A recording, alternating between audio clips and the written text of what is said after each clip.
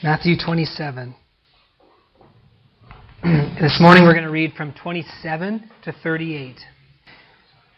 Chapter 27, verse 27. Then the soldiers of the governor took Jesus into the common hall and gathered unto him the whole band of soldiers. And they stripped him and put on him a scarlet robe. And when they had platted a crown of thorns, they put it upon his head and put a reed in his right hand. And they bowed the knee before him and mocked him, saying, Hail, King of the Jews! And they spit upon him and took the reed and smote him on the head. And after they had mocked him, they took the robe off from him and put his own raiment on and led him away to crucify him. As they came out, they found a man of Cyrene, Simon by name. Him they compelled to bear his cross. And when they were come unto a place called Golgotha, that is to say, a place of a skull, they made him vinegar to drink mingled with gall, and when he had tasted thereof, he would not drink. And they crucified him, and parted his garments, casting lots, that it might be fulfilled which was spoken by the prophet, They parted my garments among them, and upon my vesture did they cast lots. And sitting down, they watched him there, and set up over his head his accusation written, This is Jesus, the King of the Jews. Then there were two thieves crucified with him, one on the right hand and another on the left. Let's pray. Father, we pray this morning that you would fill us all with your Holy Spirit and give us ears to hear, eyes to see, hearts to receive and understand. Lord, we pray that as we meditate this morning together in your word on this most precious passage of Scripture, we pray, Lord, that we would see that which you want us to see. And Lord, that we would be transformed by the renewing of our minds, that we would see this morning how amazing you are. In Jesus' name I pray. Amen. This morning I would like to read you a confession of a pastor theologian regarding the sufferings and the death of Christ. I quote, Then this, there is no subject more mysterious and yet most sacred in the whole realm of revealed truth. This is the heart of that mystery of the love and wisdom of God, which wrought towards and made possible the salvation of you and I, of man. At the commencement of this study, I would place on record, not idly and not for the mere sake of doing so, but under the urgency of a great conviction that I am deeply conscious of approaching things too high and too profound for any finality of statement. Personally, I increasingly shrink from any attempt to deal in detail of the great fact of the cross. This is not because I am growing away from it, but rather on account of the fact that I am more deeply conscious every day of my need of all it stands for, and as I have pressed closer to its heart, I have become almost overwhelmed with its unfathomable deeps and its infinite mystery. G. Campbell Morgan.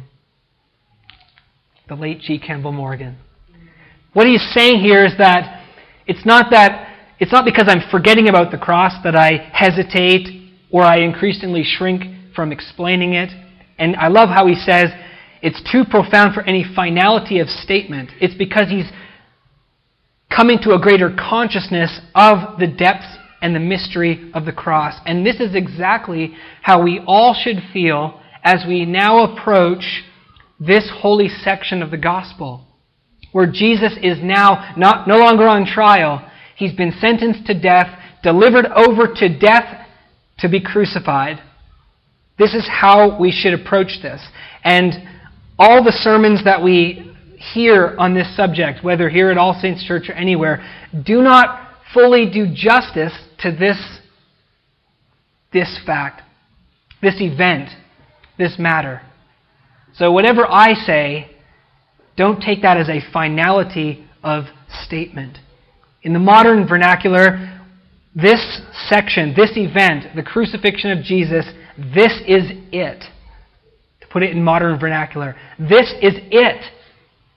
This is the pinnacle of Mount Everest, theologically speaking. You cannot go higher than this. Salvation, true justice, true love, and God are to be found here. One theologian says, one is in a holy of holies, a mercy seat sprinkled with blood to which only the Spirit-taught mind has access.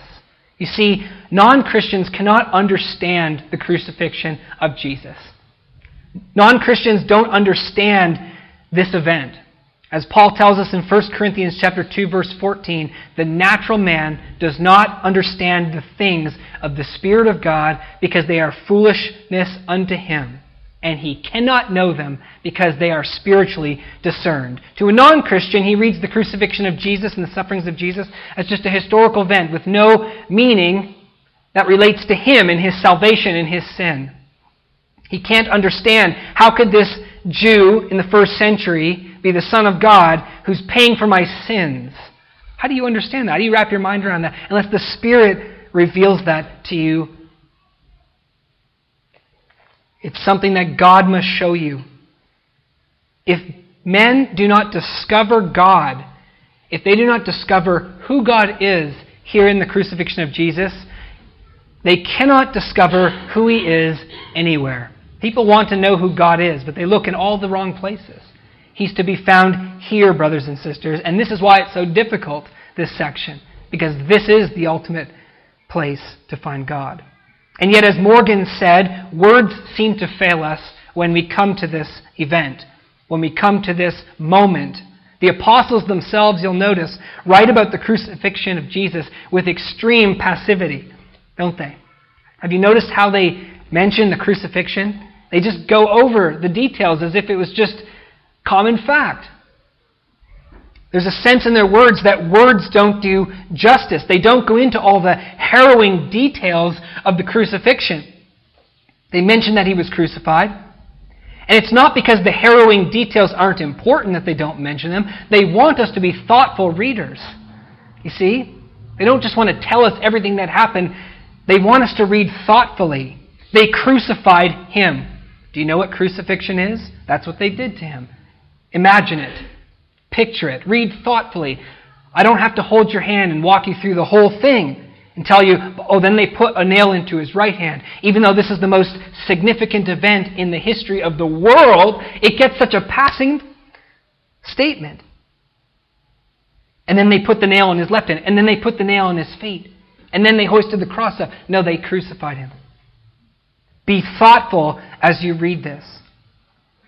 Words won't do it justice.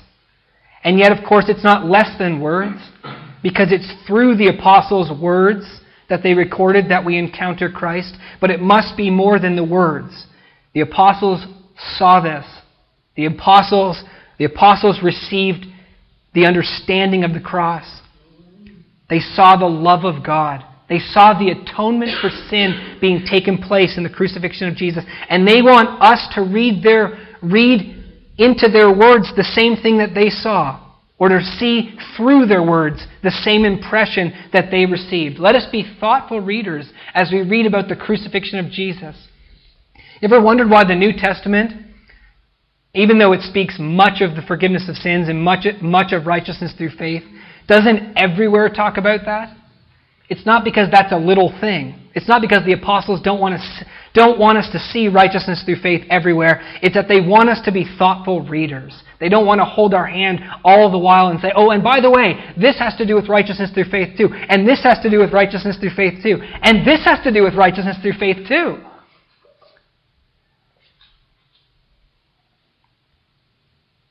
This is how we need to proceed as we read this section. There are a few words, but there is so much here that we have to read and see what is behind the words.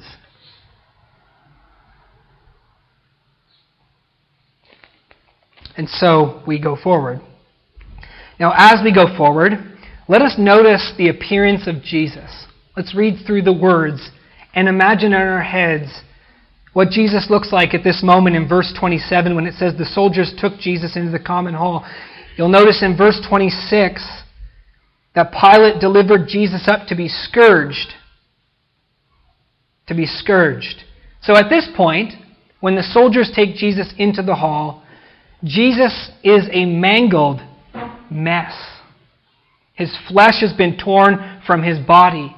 When the Romans scourged people, they didn't just scourge them with a nice leather whip or a rope, but what we know from the historical records, they would scourge their prisoners with these cat o' nine tails. This deathly disturbing whip with pieces of bone and metal in it. And they would whip their prisoners and lacerate their bodies and open the flesh until basically their back was just a mess of flesh, opened wound, festering, open wounds. And this is what Jesus is right now. The scriptures tell us in the Old Testament that Jesus was marred more than any other man.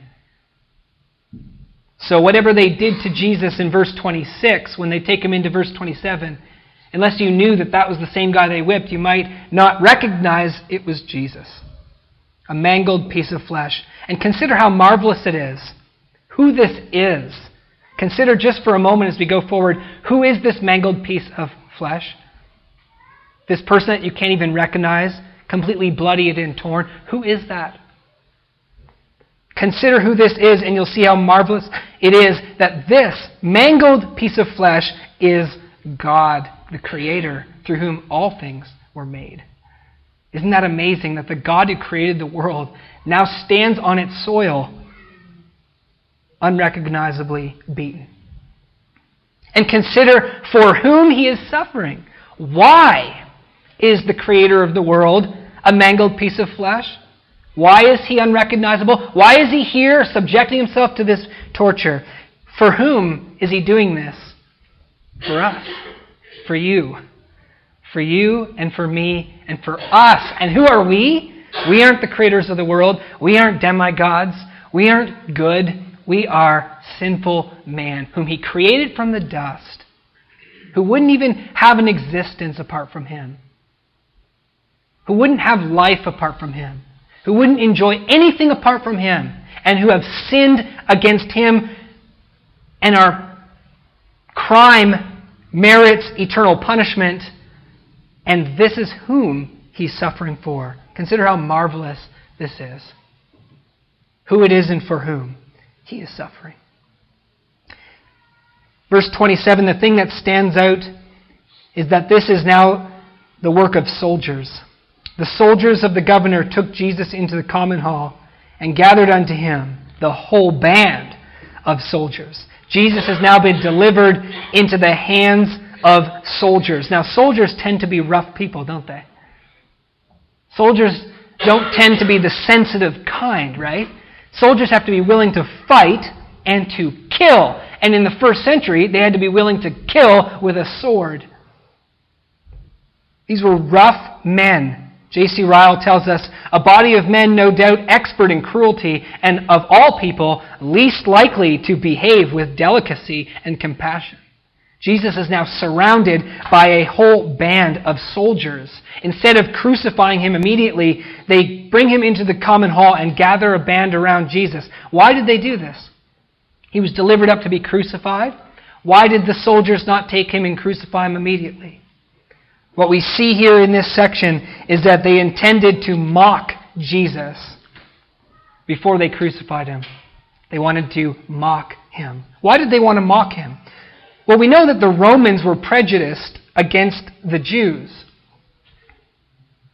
And so I'm sure the king of the Jews, they wouldn't have liked very much and what he would have stood for. I heard a question asked once, were the Romans racist? And the answer I heard was, no, they pretty much fought, enslaved, bartered, and killed everyone equally. Which is actually not quite true. The Romans saw themselves as serving humanity.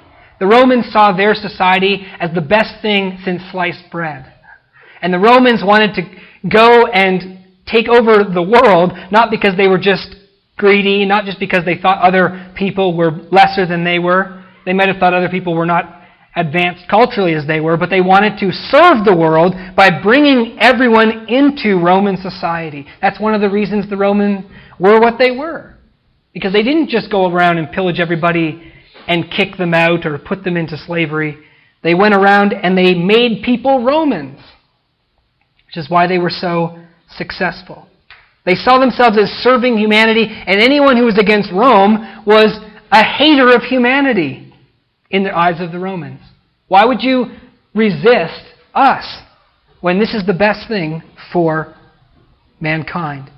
This is why they disliked the Jews so much, because the Jews didn't get on board with the Roman program. See, the Jews didn't believe that Roman society was the best thing for humanity. The Jews believed that God was the best thing for humanity, and that God's reign was the best thing for humanity. And so the Romans and the Jews didn't mix well, and there was always a tense relationship between the two. So here is the king of the Jews. He stands for everything that the Romans despise, and they are going to mock him well.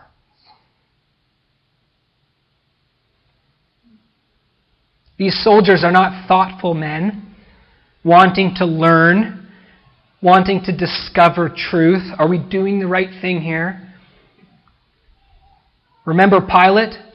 Jesus says, I came into the world to testify of the truth, and all who are of the truth listen to me. And Pilate said, what is truth? And walked away. Now, if the Roman leaders were like that, how much more their soldiers? Rome was pragmatic, not philolethical, a word that means lovers of truth. They were pragmatic. They just were interested in what worked, what made things run smoothly, what made people get along. If that meant mixing gods, fair enough. They were not philolethical, lovers of truth. Not loving truth, brothers and sisters, is a serious sin. If you don't love truth, you're inevitably going to be tangled up in lies and become the devil's puppet. If you don't love truth, the Scriptures say you cannot be saved. If you don't love truth, God Himself, as a judgment upon you, will hand you over to Satan. If you don't love truth, God will see to it that you won't be saved. Not loving truth is a serious sin. In many ways, our society today is becoming more and more Roman, isn't it? Lackadaisical about truth, interested solely in pragmatism, with a rising culture of mockery against those who seek truth and honor God. See what such a culture does with the Son of God. They mock Him. Verse 28 and 29, the mocking begins. The first thing that the Roman soldiers do is that they change Jesus' wardrobe. They violently rip the clothes off of His sticky, lacerated body, and they throw a scarlet robe over top of Him. They twist together a crown of thorns to mock His alleged kingship, and they shove it on His head. And then every king needs a scepter. And so they take a reed, common reed, and put that into his right hand, the hand of his strength. And when everything is set, now the king of the Jews is before them with the crown of thorns and the reed in his hands and the royal robe of scarlet. They bow down to Him and they hail Him, the King of the Jews. Imagine this whole band of Roman soldiers doing this. One after another. Probably about 300 to 500 men, they estimate. And as they get up from their knees, after hailing Him, King of the Jews, they spit in His face and they strike Him on the head with His own reed in verse 30. And took the reed and smote Him on the head, taking the reed out of His own right hand and hitting Him on the head with it. I don't know if you've ever been hit in the head with a stick, but it hurts a lot, doesn't it? Imagine being hit in the head over and over and over and over again while being mocked and spit on by a bunch of cruel soldiers. Now, they must have found this terribly funny, and I'm sure that there was genuine laughter in that hall that day. Genuine laughter. These men are finding this extremely funny. But if they knew who Jesus was, they would not have been laughing. Who is the man that they threw this robe over, that they forcibly stripped and threw the scarlet robe over? Who is the man that they're clothing in a mocking way? None other than their Creator. Can you imagine what a shock that would be if they knew that? Their Creator, the Creator of the world, who will one day be seen by all the world, as Revelation chapter 19 tells us. He comes on a cloud, on a white horse. His vestment is dipped in blood. One day the whole world will see Christ again, yes, dressed in a scarlet robe. And it says in the book of Revelation chapter 19, his vestment is dipped in blood, and on his vestment is written, the King of Kings and the Lord of Lords.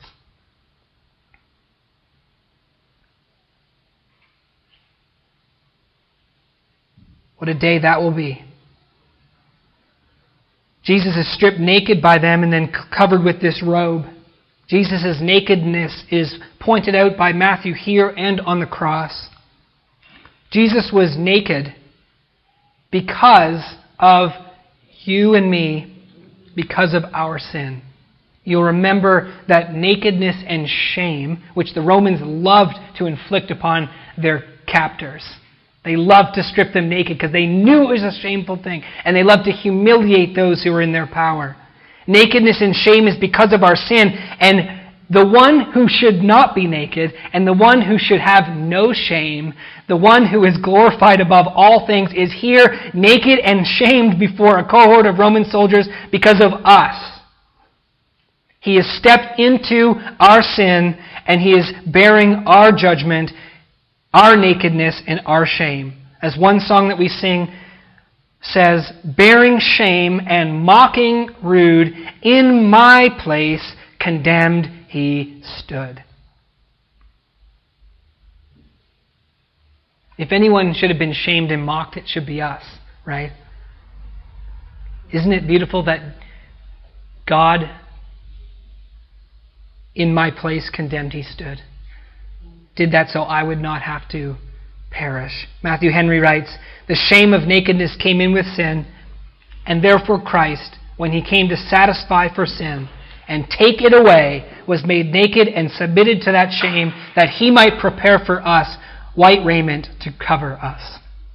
Isn't that what God does for us when we come to Christ? Is he covers us. He covers all of our shame. And the scripture says, whoever believes in Christ will never be ashamed. If you have believed in Christ, you never need to ever fear God shaming you. You ever wonder, even as a Christian, if when you get to heaven you're going to be shamed by God? He's going to say, well, you're not going to go to hell, you got to go to heaven, but in order to get into heaven, we're going to have to put your life on the video screen, and all the angels are going to have to open their mouth and aghast and see how horrible you are. And when it's all over, you can enjoy heavenly bliss. You will not be ashamed because Christ bore your sin and took it away. God won't remember your sin in heaven, brothers and sisters. It's amazing how Christians even think that would happen. You're going to be shocked when you get there that you will not be ashamed. How he's covered you with himself. The crown of thorns, also an echo of the fall. Because what was another result of the fall? What was another result of the sin of man? The thorns that grew up out of the ground. And these thorns would never have been in the earth were it not for our sin. And these thorns, which should never have been in the earth but for our sin, are now pressing down upon the head of the Son of God. Painfully. Feels like a big weight is upon his head. And indeed there was a big weight upon his head. He was crowned with the penalty of our sin. He was crowned with the penalty of our sin.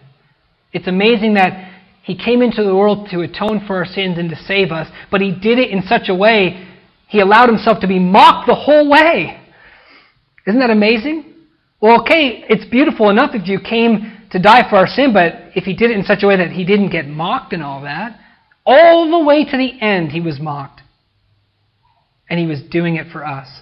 One day men will see, it says again in Revelation 19, when they see the Son of Man coming on the white horse, his vestment dipped in blood, the name on it, the King of Kings and the Lord of Lords, it says they will see many crowns upon his head.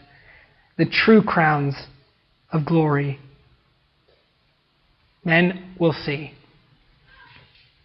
The crowns of our Savior, the crowns of our Redeemer, the crowns of the one who deserves all glory and honor and praise. And the reed, they mock him as if he had no dominion. See, they put a reed in his hands and laugh at him and say, you have no power. You have no power at all. You're so weak and powerless that we can even take the rod out of your own right hand and hit you on the head with it. What mockery to a king.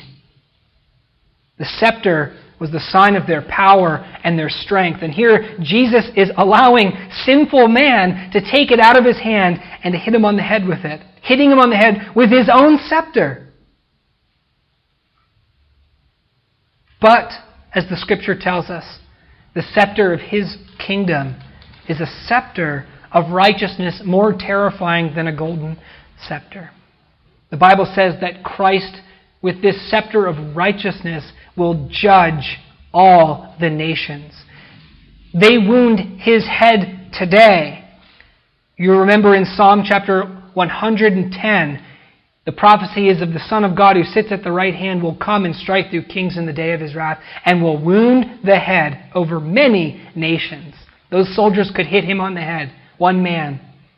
Jesus, when he returns, will wound the heads of the nations. This is his power. This is the irony of this situation. If they knew who he was, they'd be terrified.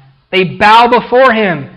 All of them, 300 to 500 soldiers, bowing before Christ and hailing him as the king. And the irony of this is that Jesus is the king. The irony of it is that he is the king. And as Paul reminds us in Philippians chapter 2, that God has exalted Christ above all principalities and all powers and above every name that is named, so that at the name of Jesus every knee should bow and every tongue should confess that Jesus Christ is Lord to the glory of God the Father. Because Jesus obeyed the Father unto death, God has exalted him, and one day every knee, not just 305 to 500 Roman soldiers, but every knee of every person and every angel and every human being who has ever lived shall bow the knee like these Romans are doing right now and shall confess Jesus to be the King of Kings, but it will not be mockery. Think about this. Every knee. That includes your neighbor, your current neighbor right now, your boss, your classmates, your friends, your family. One day, every knee will bow to Jesus and proclaim him Lord. Isn't that an amazing thought? Things won't always go on like this. Right now, Jesus is mocked in our world, but things will not always go on like this, dear brothers and sisters. Isn't that a good thought? They are mocking the most exalted person in the universe. They are mocking their Savior. They are mocking the one who is come into the world for these very men. Turn with me to Psalm chapter 2. And I'd like to show you what God is going to do with those who mock his Son. Psalm chapter 2.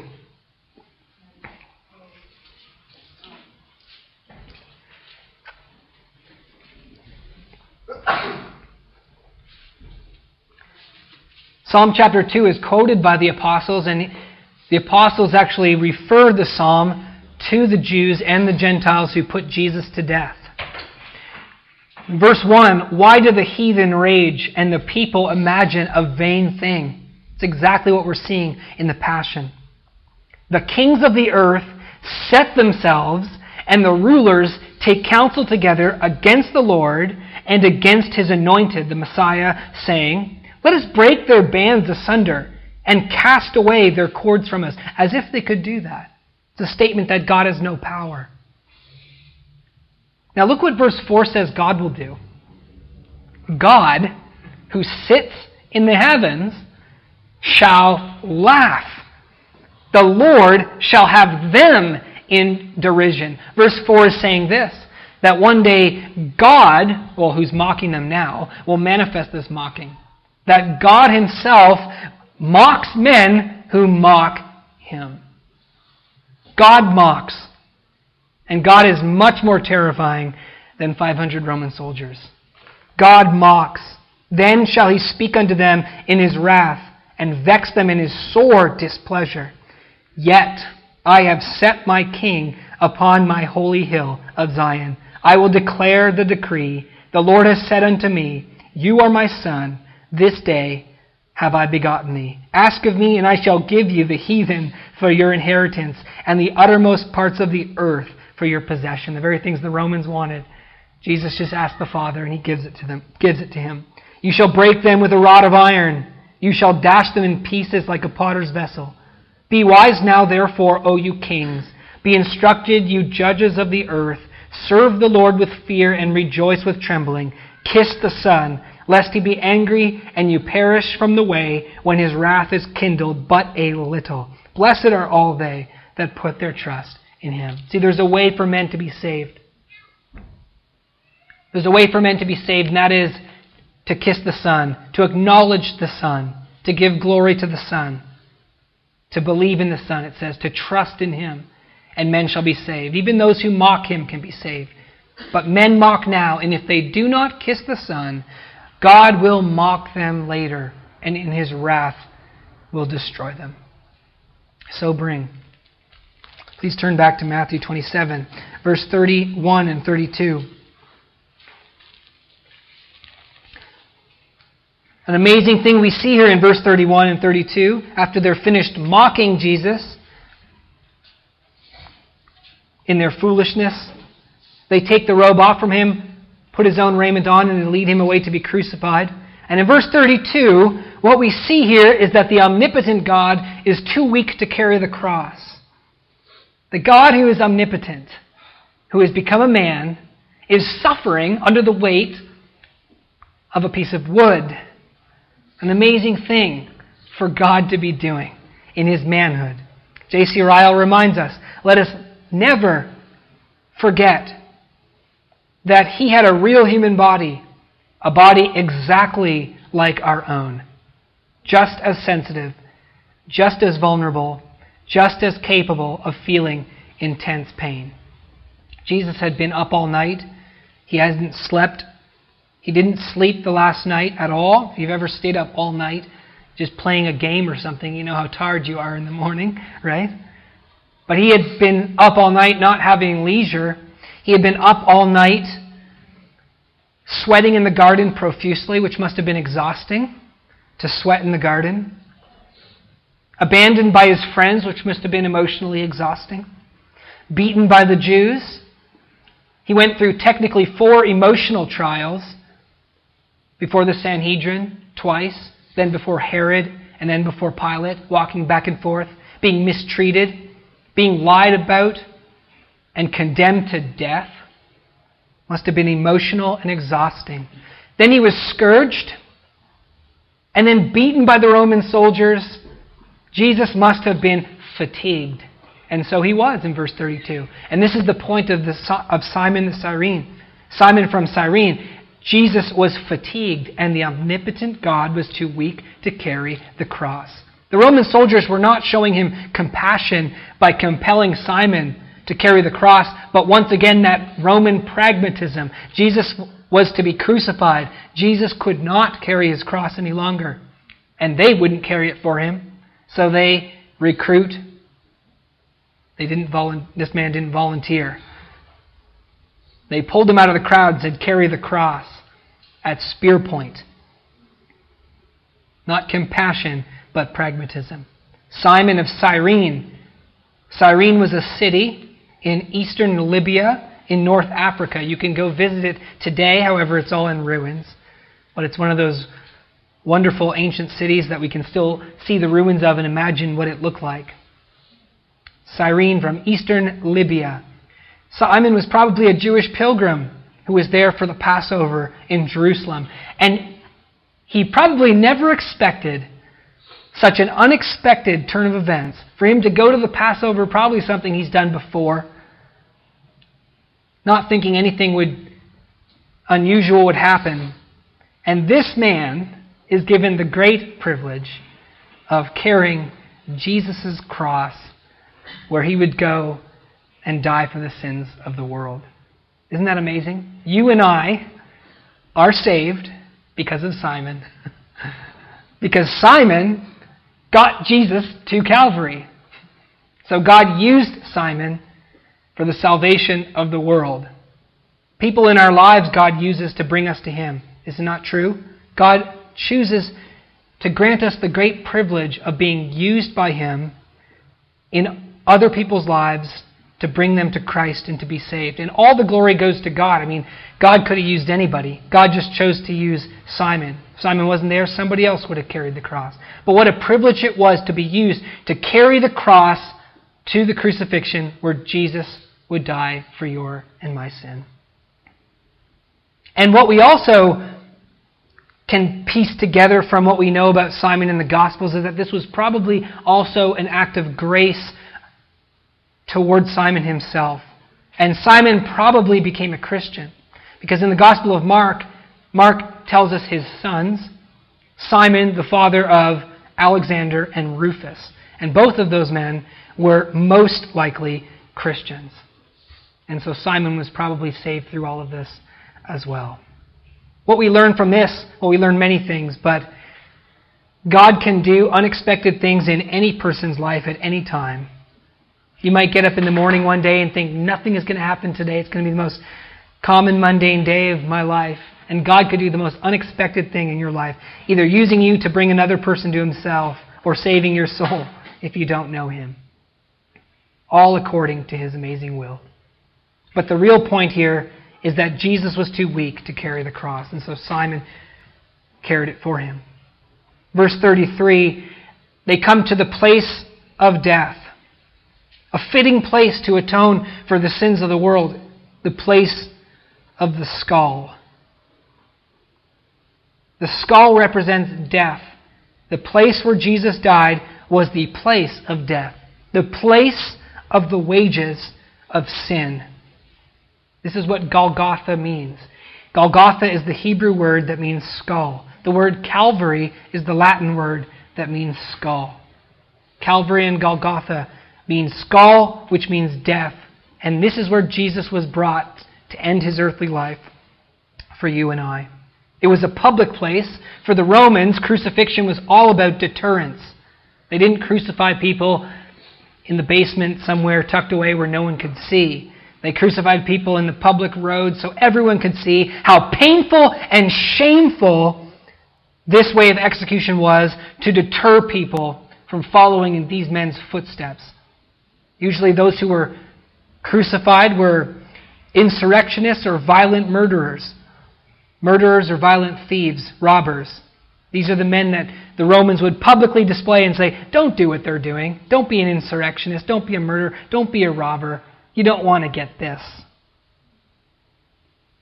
God wanted the crucifixion of Jesus to be public too, for all the world to see. Romans chapter 3 verse 25 tells us Jesus Christ was set forth by God to be the propitiation. And today we can still see, if we look, and we can still see what God has publicly set forth for our sakes, the crucifixion of Jesus. Just before the crucifixion, in verse 34, it was customary to give those that they were going to crucify a sedative. And so here the Romans offered Jesus some vinegar mixed with gall, which is simply a sour wine drink that the Romans would have drunk themselves. So we shouldn't read into this any kind of cruelty, that they're giving him a nasty drink. It was a drink that was very common for the Romans to drink, called Posca. It was a sour wine. But it was mixed with gall, which in the Greek is a green, bitter liquid, which is probably myrrh or some drug. Jesus tastes it. He's probably thirsty, and he spits it out when he realizes what it was. If you've ever seen the movie Braveheart, there's a similar scene in that movie where Braveheart, William Wallace is going to be executed the following morning, and he's chained to the wall, and they're going to put him to death in a slow, kind of torturous way, and his lover comes to him, and she hides some drug within her mouth and says, "Take this, it will numb the pain." And Wallace says, "No, it will numb my wits, and I must have them all." And I think this is the same with Jesus. When Jesus went to the cross and paid for your and my sins, he didn't want to be drowsy and forget about and not know what happened. He wanted to be fully aware of what he was doing, because this was an act of love, not just get it over with. Yes, knock me out, please. He's dying for you.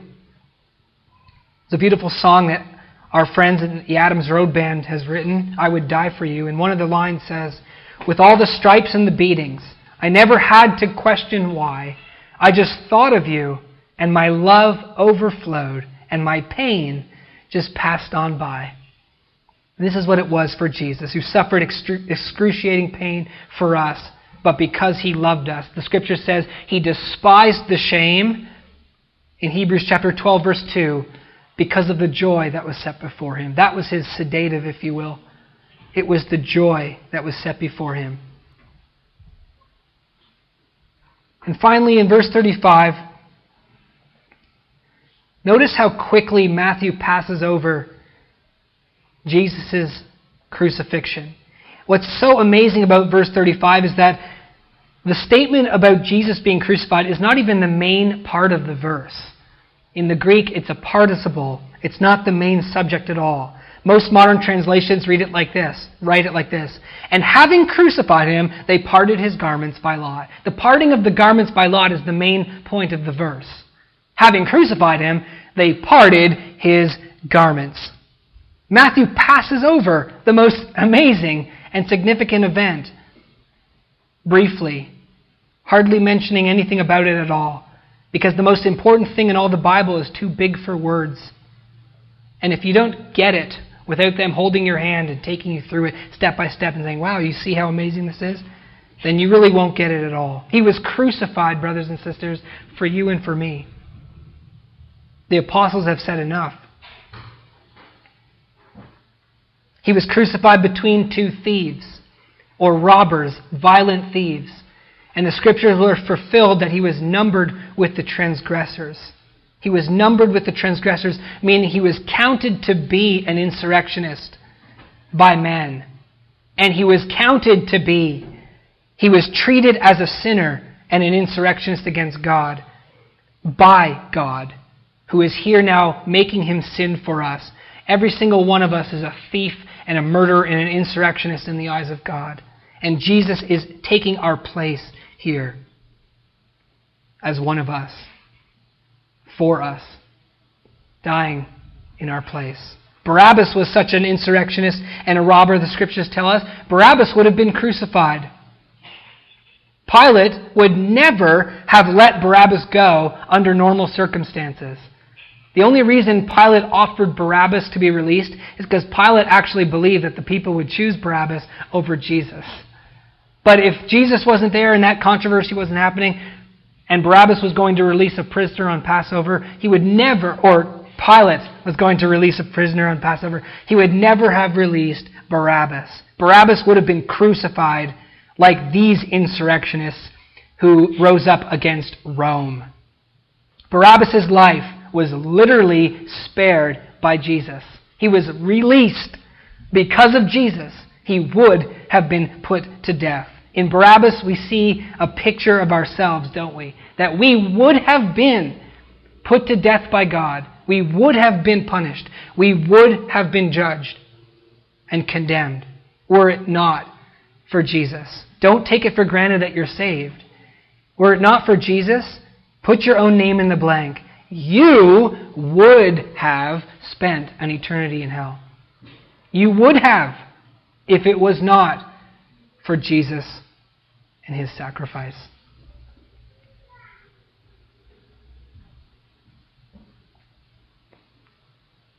They cast lots for his raiment, which is a statement that Jesus is a goner. He's not going to need his clothes anymore. Jesus is hanging naked on the cross. They've got his clothes. The nails are in his hands and his feet. And he's looking down upon these men as they're basically making the statement, you're already dead. You won't need these anymore. You're not coming down. And it was true. He wasn't coming down from the cross. But it wasn't the last that the world would see of Jesus. Finally, when they're finished gambling for his garments, they sit back and they watch him, and they watch and wait for death to complete its work. What evil had Jesus done that merited him this fate? What had he done? And in conclusion this morning, I'd like just to turn our attention to verse 37, where they set up over his head his accusation. This is why Jesus was crucified from the human perspective. It was because he claimed to be the King of the Jews. Jesus didn't deny the charge, and for this reason, he was put on the cross by the Romans. The King of the Jews. Of course, it wasn't the Romans who went and found out Jesus. It was the Jews themselves who delivered up Jesus to be dead. It was the Jews themselves who accused Jesus of being the king, or claiming to be the king.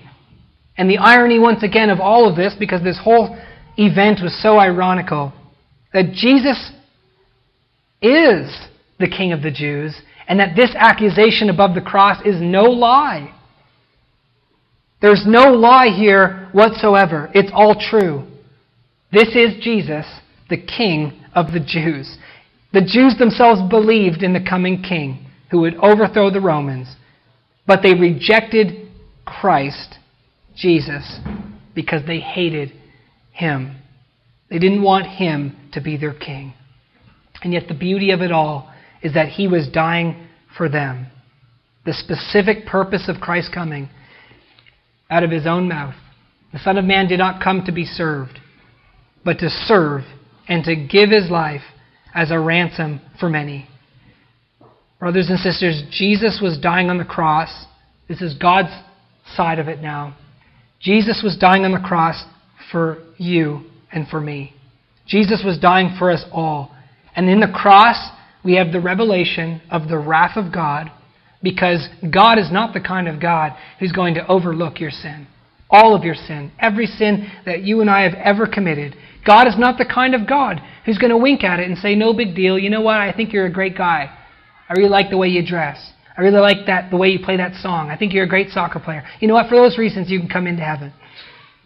Let's just forget the whole sin thing. God is not the kind of God who's going to overlook any of your sin. The cross of Jesus, in that he died for us and that he gave his life for a ransom for us, reveals the wrath of God against our sin. This is the only way for us to be saved. None of us are righteous. None of us obey God. None of us love God. None of us love our neighbors in the way that God requires. All of us are unrighteous, the Scripture says. The Scriptures tell us that God is righteous. God is a just God. God is a God of love. God is a God who cares about righteousness. And God cannot overlook our sin. Only righteous people will live. Unrighteous people will die. And for this reason, you and I have no hope in and of ourselves, do we? Based upon this truth that God is a righteous God and that only the righteous will live, you and I have no hope in and of ourselves. The cross not only reveals the wrath of God against sin, the cross of Jesus reveals the love of God towards sinners. Because why is Jesus there? We know that God is a wrathful God. Why didn't God just pour out wrath then? Why is Jesus there? Why is the Creator a mangled piece of flesh on the cross? Why? Because he's doing it so that you do not have to perish. For God so loved the world that he gave his Son so that they won't perish. The cross reveals to us what God is like. Yes, righteous, just, wrathful. will not tolerate any sin, but a God of grace who did this for you and me, even though we do not deserve this. We did not earn this. Don't ever think the cross of Christ was something that you had coming. It was coming to you. It was expected. Of course it was going to happen. Don't ever think like that. You didn't deserve it. And it's a wonderful gift. It's one of those surprise gifts that you don't expect coming. It's not like a birthday gift that you know your parents are going to give you a gift. This is one of those surprise gifts in the middle of the year for no reason. But He loves you. And on the cross, Jesus paid the penalty for our sin so that whoever believes in Him will be declared righteous by God. God looks upon the believer and He sees them not as a sinner, but as completely blameless and free from all sin because Jesus took away our sins on the cross. Isn't that wonderful? He did that for you and for me. If you believe today, it is because of Christ crucified that you can have that confidence today. That when God looks at you right now, when you get up and leave church and go to eat and whatever you do and you sin later on today, you can have the confidence that God looks upon you as blameless and without any sin because Jesus died for you. What an unspeakable gift. No words do it justice. We need to see through the words to the reality of it and worship. Whoever believes shall be saved. So, as the sign above His head reads, this is Jesus. This is Jesus, the King of the Jews. It's a true statement.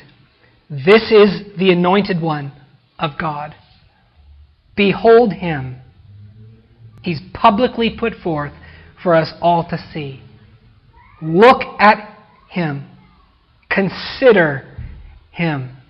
Let all the world see Him lifted up upon the cross in the spiritual Holy of Holies, His atoning blood sprinkling the heavenly mercy seat and bringing salvation into the world. This is it, brothers and sisters. It does not get higher than this. It does not get deeper than this. This is it.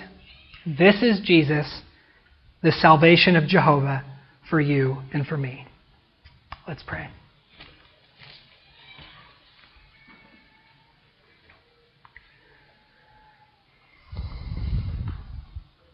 Father, we are just so aware of our inadequacy as we discuss and meditate upon this salvation that you have wrought for us. Help us to think about this and be thoughtful. Help us to realize, Lord, that there is so much that go behind the words that are spoken and the words that are written. May we be thoughtful readers of the Bible.